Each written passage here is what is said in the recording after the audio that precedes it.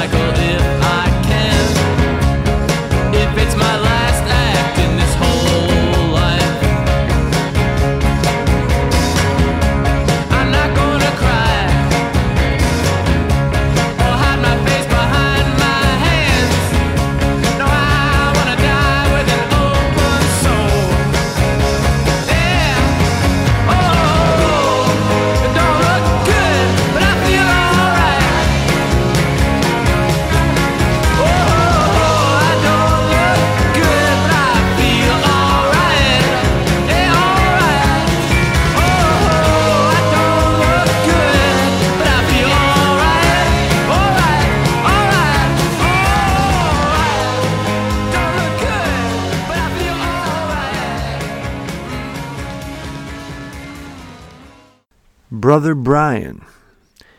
I remember a time when I needed to be at an outpost of good humans and found a neighborhood bar in the city. Many artists and activists carouse there, and they still do. The three owners tended the place and welcomed genuinely all who came through. The day after G.W. Bush won his second term, one of the owners decided to close the place with about a dozen of lost souls inside. And we drank on the house all night long, lamented and played tune after tune on the jukebox, baby. Another time, the same man, when I asked to settle up my tab on a Saturday, after putting in a full shift of talking, listening, drinking, and seeking some solace, said to me, "I think tonight we're going to cash in your frequent flyer miles." He knew at that point I had been dealing with the sense of failure and self-pity that comes with getting divorced. Soon after, he invited my children and me to go horseback riding at his friend's family farm, because he felt and intellectualized the truth, that we could use it. We navigated the Susquehanna River on a pontoon boat that day, and witnessed the strength, elegance, and spirit of a bald eagle as it soared across a blue late summer sky, cumulus clouds floating by. And the beauty of those moments and kindness did not beckon a notion in me to think that this gentleman Brian, through his action, painted a poetic people portrait. Why did he? Because he, in his essence, knows together we must, with love and soulfulness, live and forever try to do a bit more than just get by. We must be alive.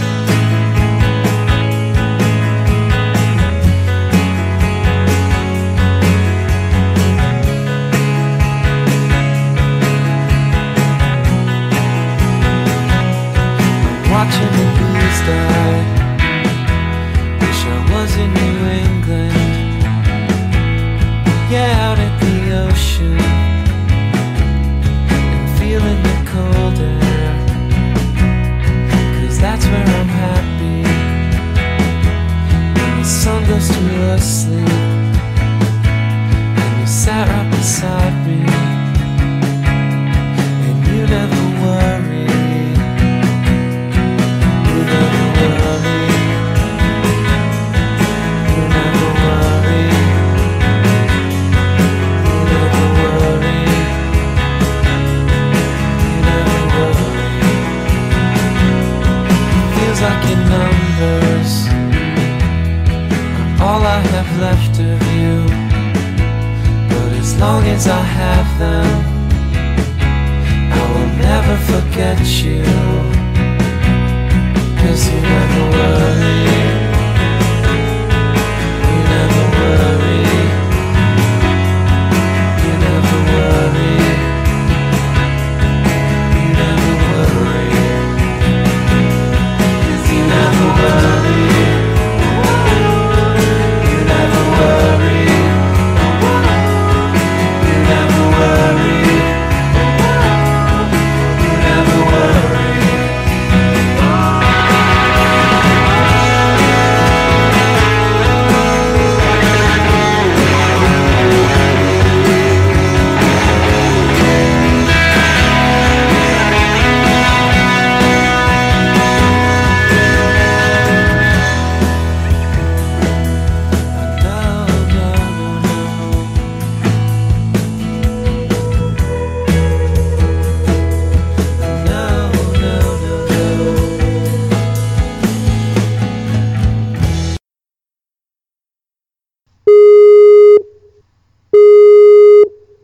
Hello, Is that JQ?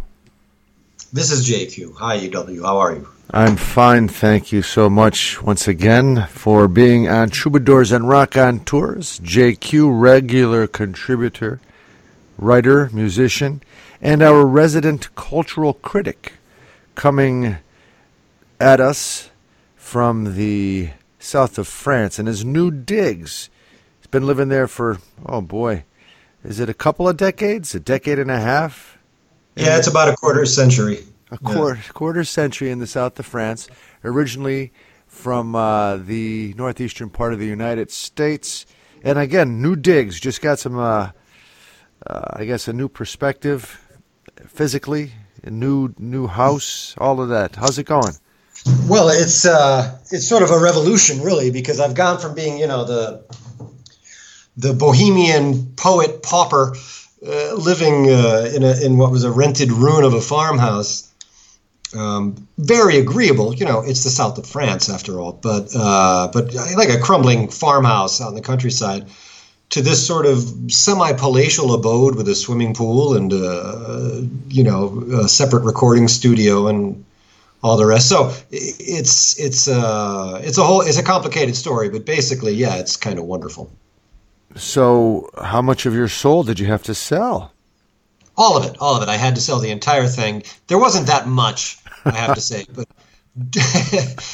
no, none at all. All I had to do, my friend, was fall in love, and the rest took care of itself.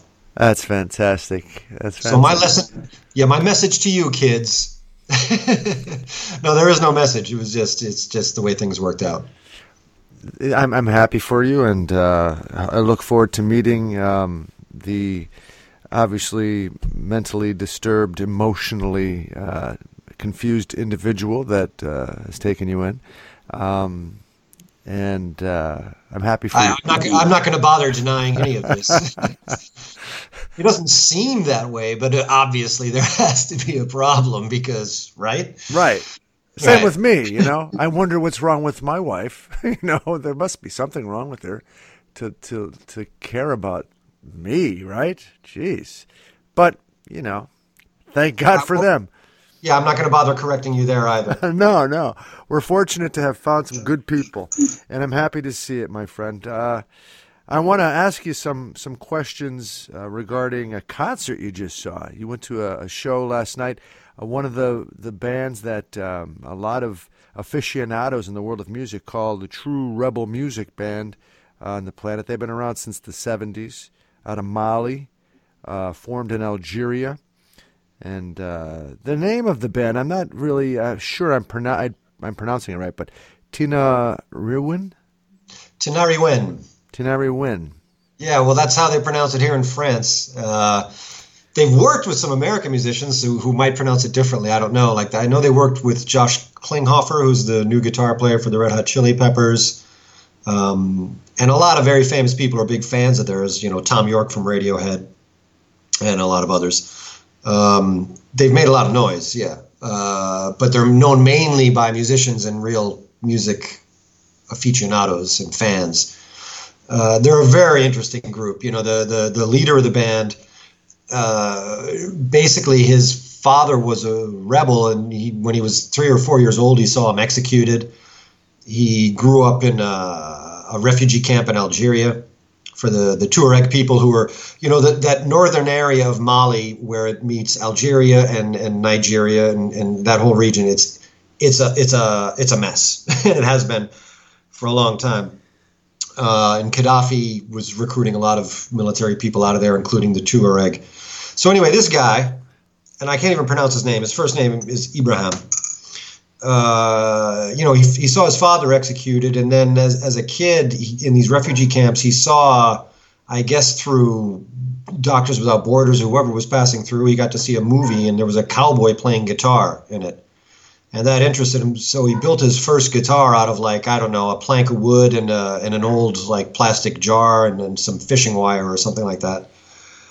And he ended up meeting other musicians and out of the refugee camps, and they formed this sort of music collective. It's sort of like the Wu-Tang Clan, but with guitars. And they started playing around, and it became this thing, Tenari Wen. That was the name for it. And eventually they got sort of discovered here in France. You know, I've had their CDs and been listening to them. It's been 15, maybe 20 years since I heard of them. I was just at a friend's house, and this music was playing, and I turned to him, and he had a great record collection. And I said, "Who is that?" You know, it's a different sound.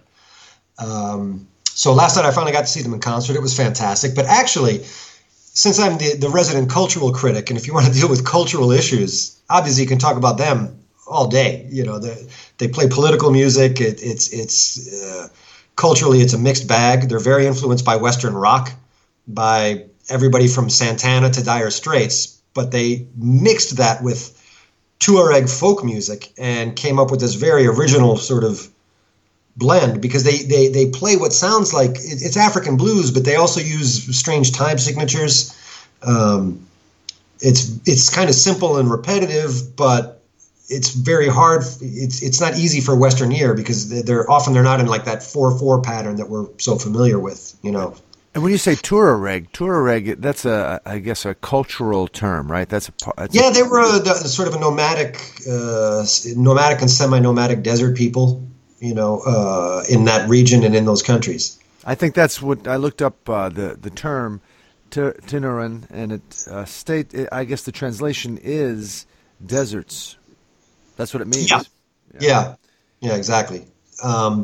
So they were, you know, the show was great. They were fantastic. They rocked the house. They also had an opening act, and this is where, like, culturally things get interesting. Because, you know, one of the complex issues, a term that people throw around a lot, is cultural appropriation. And that's a very interesting term. It is. Because, you know, Chicago pizza and New York pizza are at war, but pizza is supposed to be Italian, but is it? And you see what I mean? Yes.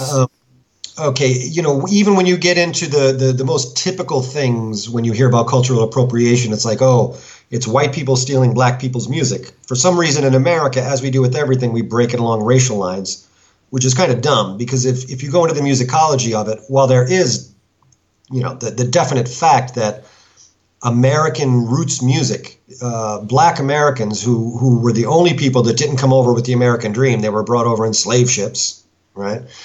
And suffered the most, and in the land of bounty and freedom and all those cliches, they were the oppressed, the most, you know, spat upon people, and the most held down.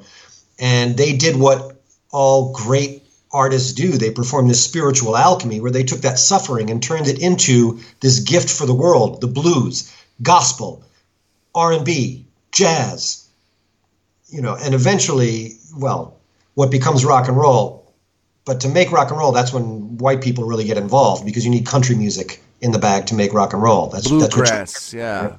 And you need rockabilly and bluegrass and all these other things. So, and even in the and that's very true. So there's this notion that okay, so the Beatles or the Rolling Stones are cultural appropriators, and I got a real clear lesson last night in the distinctions between what is and what isn't cultural appropriation, because it can be hard to tell. It's human. It's all human culture, I mean. Well, exactly. But, the term is thrown around too easily. Let's put it this way. If you're John Lennon or Keith Richards growing up in London, and there's still, bombed out houses from World War II in the neighborhood you're growing up in, and it's post World War II, it's not boom time over there. They grew up kind of tough. And you hear this music coming across the waters from Black Americans. The reason that Keith Richards and John Lennon could reproduce what Howlin' Wolf and Muddy Waters were doing in their own way is because they could really relate to it. And the reason it's not cultural appropriation is because they were super creative and artists in their own right. And Howlin' Wolf could not have ever written A Day in the Life, if you see what I mean. Mm-hmm. Yeah. So that's where the term cultural appropriation becomes out of place. But last night, as I was watching Tinari Wen, they're a fantastic group. And they were super inspired by Western rock and roll. They listened to the Grateful Dead and Santana and Dire Straits and these other bands that they cite. But they made their own thing, right? They did something that just sounds like them. And it's Northern African. It's Northern African.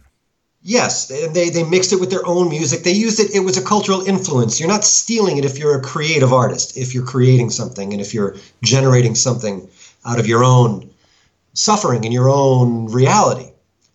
They had an opening act, however, and I won't name the group because I don't want to go there, but not somebody very famous at all, but it was a French woman with a guitar player, and she was playing bass and singing. And she played the blues, and she sang in English. But watching the opening act, I was really disturbed because it was, as an American, listening to this woman, and I've seen this a lot in France, it's very strange. They'll sing the blues over here. They'll play the blues. I had musicians who played with me who joined blues groups because you can get a lot of gigs doing that, and they need to get gigs, right? Mm-hmm. But it's very easy to play the blues if you're a musician. The mechanics of it are not complex. So if you can basically play and learn a few riffs, you can play the blues. It's a simple music to play. But to get the feel of it and to play it for real is a whole other ballgame. It's heart and soul. Yes, and what they were doing, there were all the blues cliches in this music. And the woman could really sing. She had a set of pipes. But the lyrics were bad. She insisted on singing in English, doing sort of imitation of, blues phrases, but she used them incorrectly. And yet she's a very talented singer. But the whole thing was just screamingly inauthentic.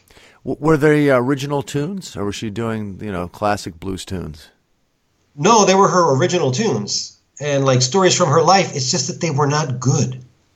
And even the way she spoke between songs, you could see there was a lack of authenticity and original creation. It was lazy. And I think cultural appropriation really is creative laziness, is what it is. When you're trying to mimic something and you're not giving it an infusion of your own. Yeah, it's an imitation because you would rather be that than be yourself. But when you're actually creating, you are expressing who you are. And the stark difference between watching that and then having Tinari Wen come out on stage, a bunch of black guys from refugee camps in southern Algeria who come from Mali, and playing what is basically Western rock and roll translated through African blues and Tuareg folk music into this original concoction. And it was just magical, whereas watching the opening act, I really had the impression that it would be like, imagine a bunch of Americans dressing up as mimes and playing accordions and singing like French folk songs, like great ones, like by Georges Brassens, and they're really excellent poets, songwriters, and singing with a bad French American accent in French. How would the French react to that? Right. They're trying Probably to be not well. Or I'm thinking even like since you mentioned a female artist, that you had an American woman who looks very very Western, very American, singing Edith Piaf, with a bad accent or something. Yeah. Yeah, and it's a sort of tribute, but it's awkward, and you can't take it seriously artistically. Because I never used this word, the term, I've never liked it. But as I was listening and watching the cultural appropriation as an American, I was like, she's appropriating my culture, right? How dare you? Yeah, and I wasn't offended. It was just like, except that you're offended by something that's just not good. Yeah, and you probably are thinking too, like, this is not a representation of what the blues is, as I know it as a citizen, as a person who's native to the land where this comes from. And you're in a room with people mostly who are looking at this person as someone who is sharing the blues, and you're saying, no, this isn't really it. Something like that, yeah. And people are applauding. And here's the thing: I've seen a few dozen acts like this in France. I've seen a lot of sort of imitation. The blues are popular here. And so musicians who are looking for work, they can join a blues band and get into that circuit where you can get work. Right? But it's just... And so I've had musicians. I had a drummer who ended up doing that. He does it all the time, and he loves the blues. And I never go to see his shows or anything, just because it's all these... It's just not good. And they can play. These guys can play. And this woman I saw last night, she could really sing. It's not like she had no chops, no technique. But they just don't get it. They don't have that element that is necessary, whatever it is. Yeah, and in terms of technique, her range, her pitch, her precision as a singer, she could sing any member of Tin Ari Wen. She could sing them under the table in terms of technique. But they went out there and did their thing, and it was real. Yeah. So anyway, last night was a big lesson in that subject. I've always been bothered because the notion of cultural appropriation, it's so easy to say, but without curiosity about other cultures and mingling cultures, that's where all the wealth of everything is. Well put. It's a complex issue. Now, I want to shift gears a bit to talk about another cultural iconic mindset and creativity from the United States of America, Hunter S. Thompson. Yes. The creator of gonzo journalism, as he's often called. His views on politicians, starting back in the 70s, and he's passed now for probably about a decade. And you're, I know, a student of his. How accurate is his analysis and his sense of the political ways, the political tendencies, nature of people in this country, and in your view? Well, in the sense that he was very cynical, obviously it's prophetic. But here's the thing about Thompson is that, we always tend to, in his public image, his comic side gets played up because he was an extremely funny writer. He was, Tom Wolfe called him the Mark Twain of our age, and that's pretty accurate. He's a real titan. He was a huge influence on English language prose in general. I mean, it's hard to overestimate that. But Thompson's political views are actually very coherent. If you look in particular at a lot of his personality profiles, whether it's speaking about Jimmy Carter, George McGovern, or celebrities like Jean-Claude Killy, the Olympic skier, or Muhammad Ali, who was sort of a hero of his, he's always hitting this one common theme, and it's about how institutions corrupt the people that they favor. So that you watch George McGovern get taken in by the Democratic machine as he becomes the front runner, and get corrupted by it. And Thompson watches as he chooses a vice president that is completely against his political principles, but is good, allegedly, to get him elected, and ends up backfiring on him.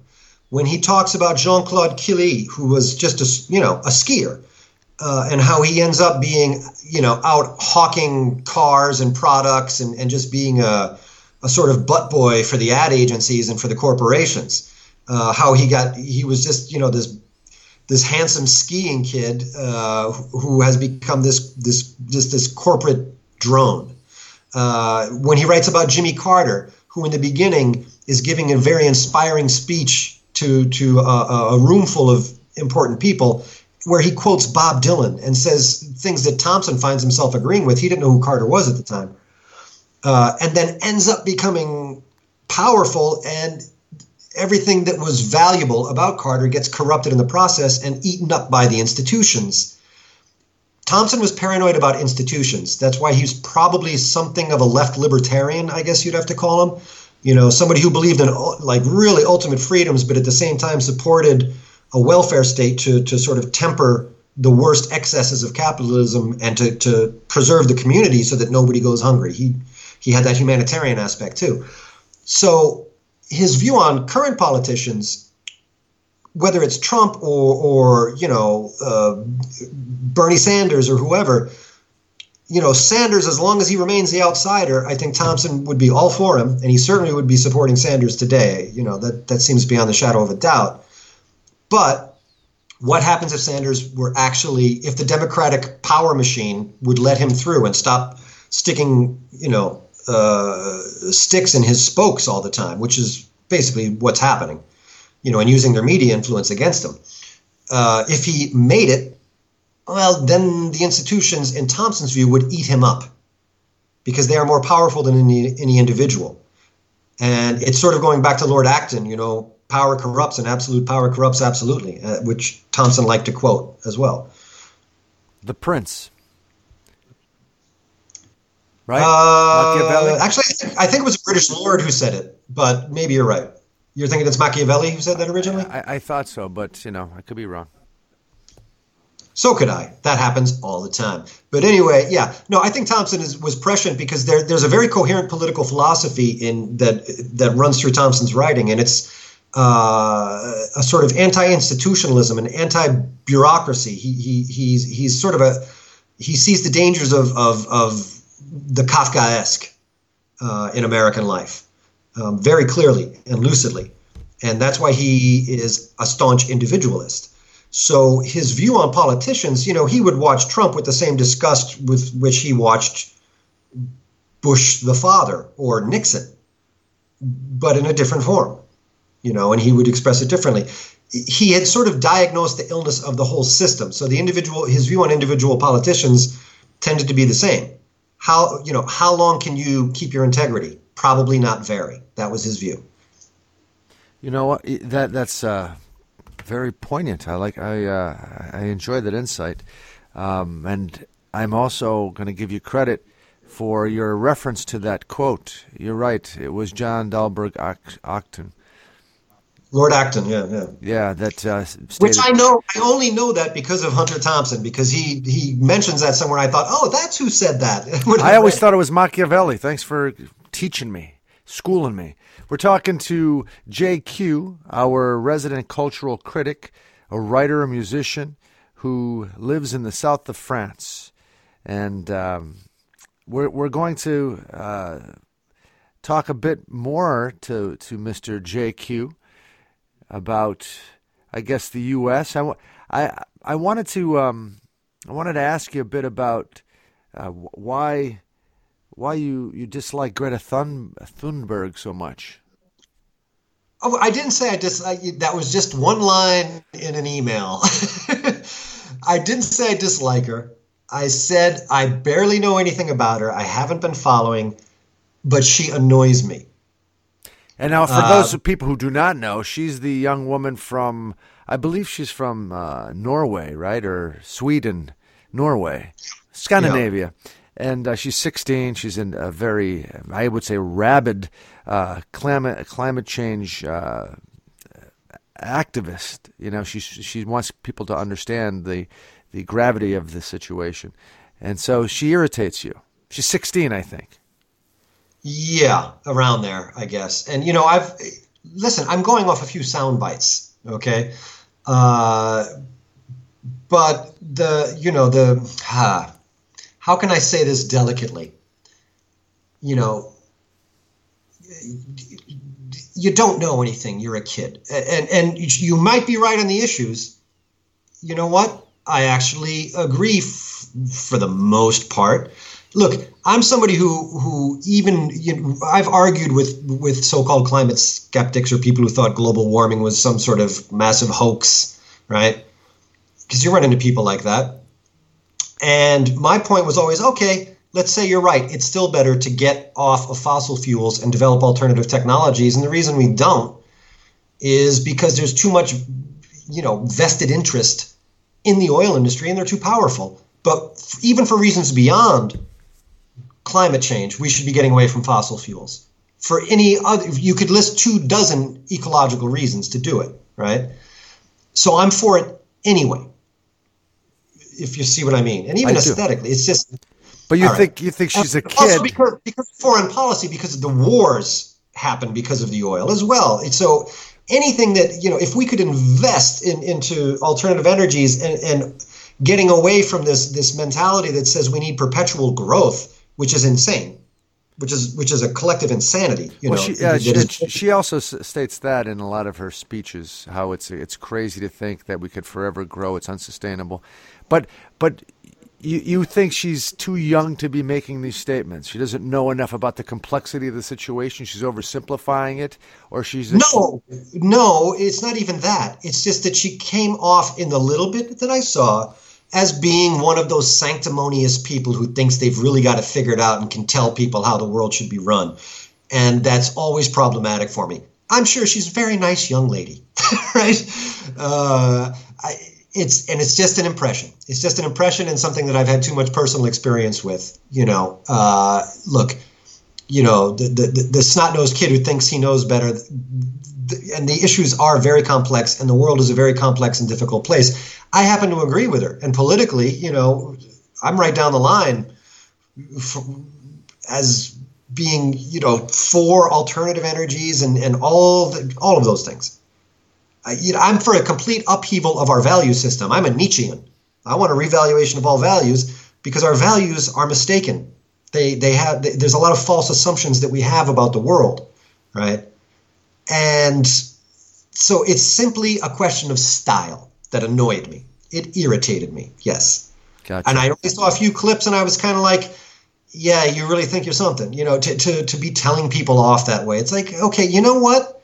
Those of us, you're not going to convince anybody. Those of us who figured out that climate change is extremely important, something needs to be done, we figured it out. Like the alarm bell has been sung. And here's the other side of that is I also get very cynical when I see somebody who doesn't seem to deserve that much attention being trotted out in the media everywhere. I have enough conspiracy theorist in me, just enough in me to be wary when all of a sudden there's this hero out of nowhere who is saying things that are as obvious as the nose on your face and that have already been said, and everybody is singing her praises. It just seems like some sort of collective mania to me, like this is the flavor of the week kind of thing.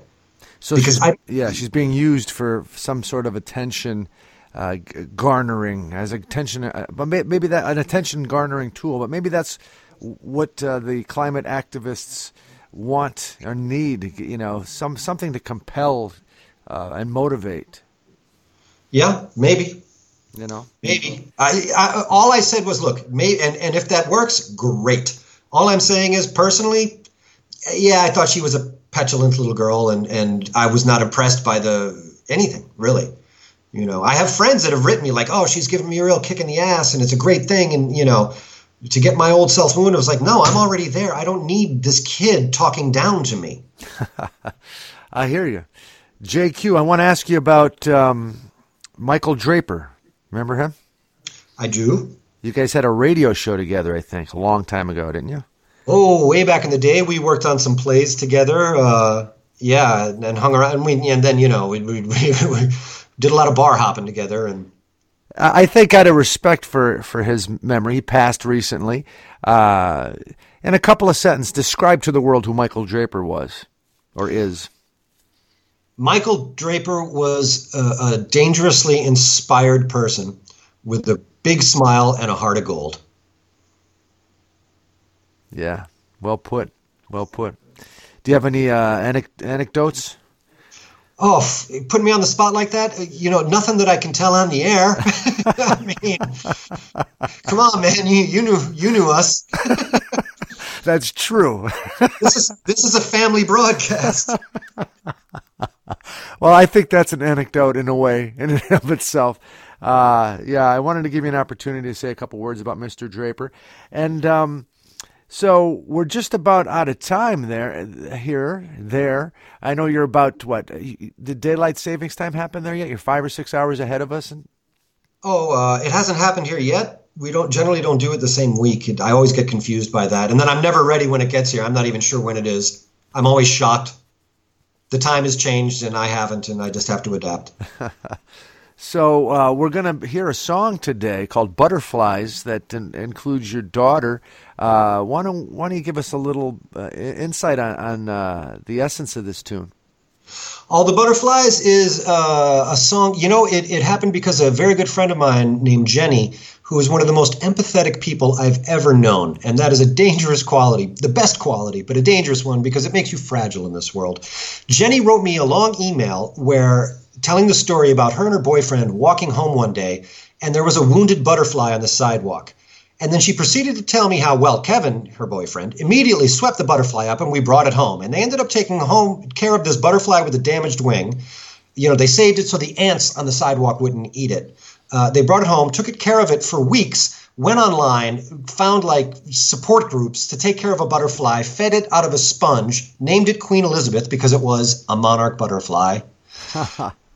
Right. And this whole story, and I'm reading it, and not once did Jenny stop to notice how rare and what a crazy thing it is to stop and pick up a butterfly with a damaged wing and take it home and nurse it through the end of its life and then weep when it dies. And I was so moved because that's the type of person Jenny is. It's why she's somebody I love a lot, And I see the same butterfly. I'm a nice guy, but I see the butterfly. I say, tough luck for that butterfly, and I keep walking, right? I'm maybe a little sad for the butterfly, but I don't spend weeks of my life nursing the butterfly. So that inspired this song, which is basically, I use the notion of all the butterflies to talk about, the empathetic types, the creative types, the people who don't fit into the system and the mold and have a tougher time of it out there. That's the song. It's called All the Butterflies. Hope you enjoy it. Had a great time. JQ, our resident cultural critic, speaking to us from the south of France and his new digs. I'm so happy for you. Hopefully I get to come and visit you there. Either way, thanks for taking the time out and being on Troubadours and Rock on Tours, my friend. Thanks, brother. Get in a plane. I'll see you soon. Okay. Ciao. Bye.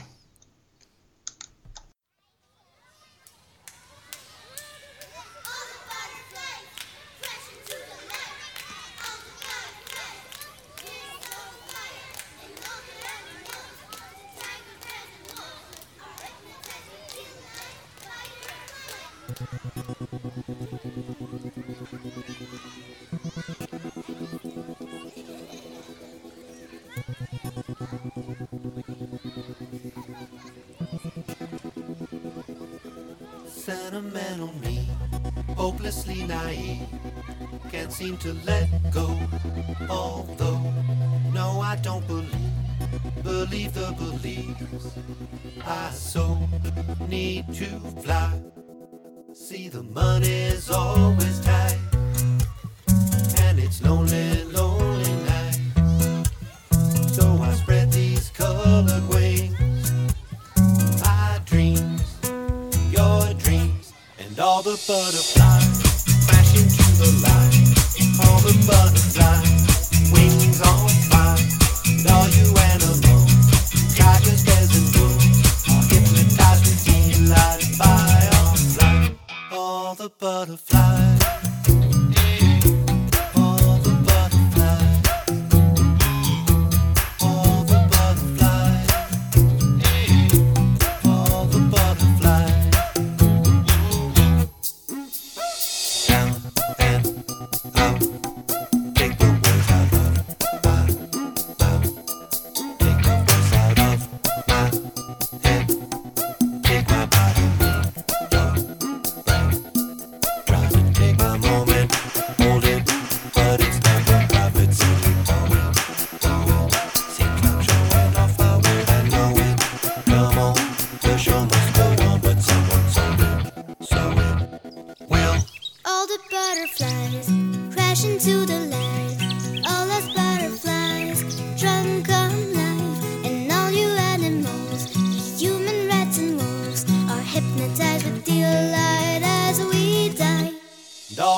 butterfly, crashing to the light. All the butterflies, drunk all night.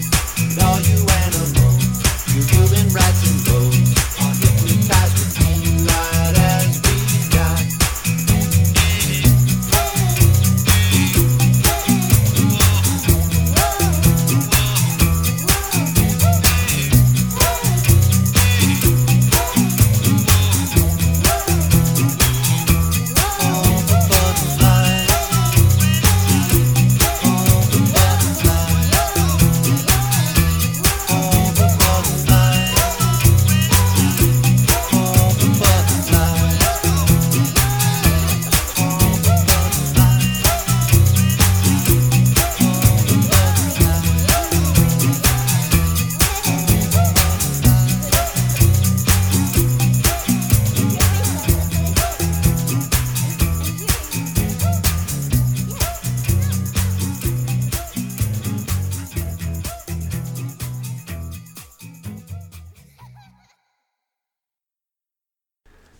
An excerpt from an essay titled Portraits and Landscapes by Saul Steinberg, published in the winter 2010 edition of the Paris Review.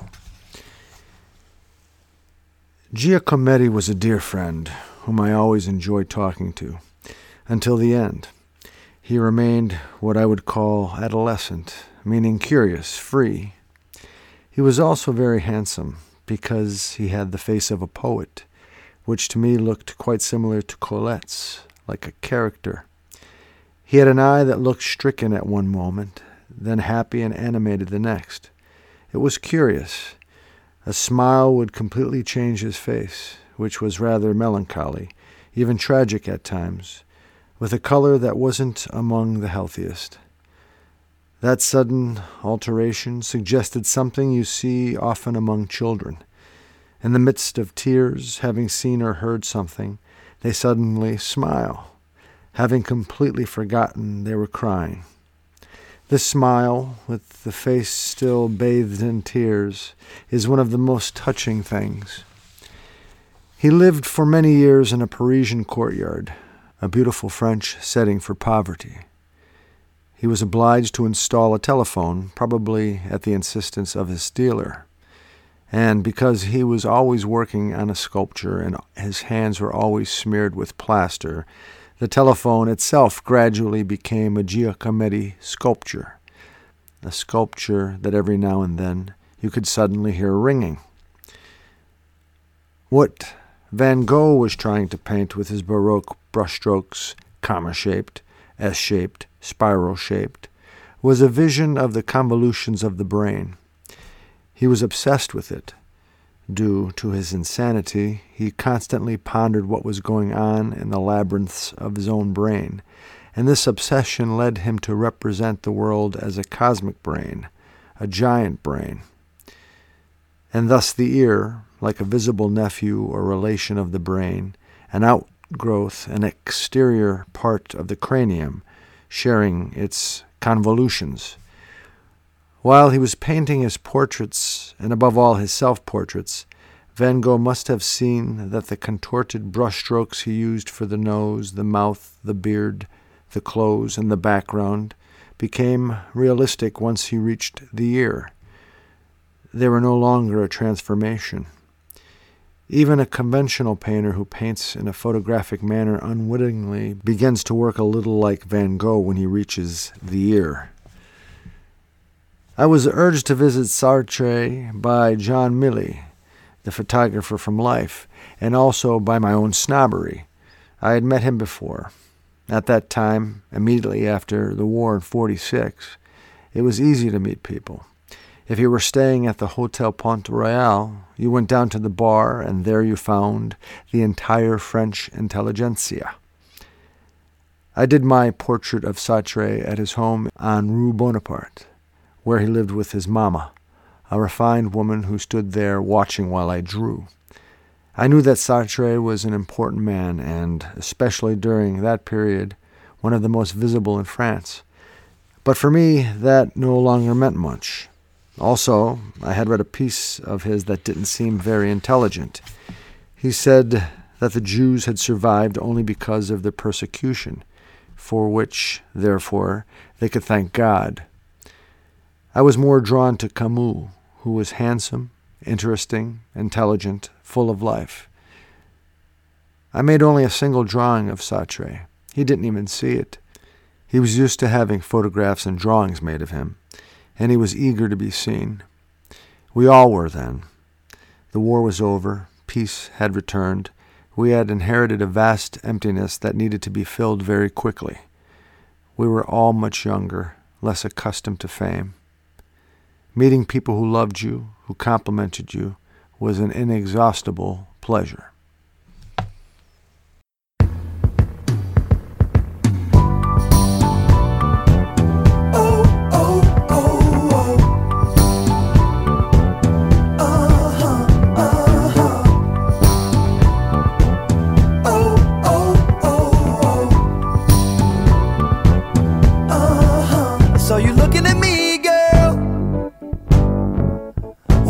Set foot into the room. You didn't want me to see, girl. You didn't want to lay your cards so soon. I see you mulling it over. You wonder what your friends might think of you. Angel on your shoulder. But you know just what you want to do.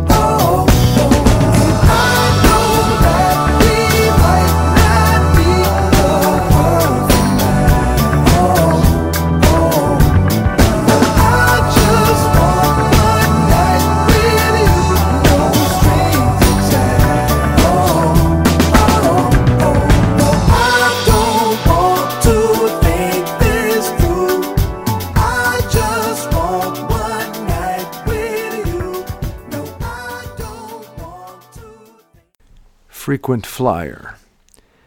Drank all of the Jameson last night at the Bog on Adams Avenue, celebrating one of the exceptional from the folk native to this town. It is profound how one individual can unlock and inspire so much in a community of people. They could not wet enough their whistles and song and love and wishes and sadness and hope. Can you taste it? Can you hear it? Can you feel it? It is all, and it is you. Feel good.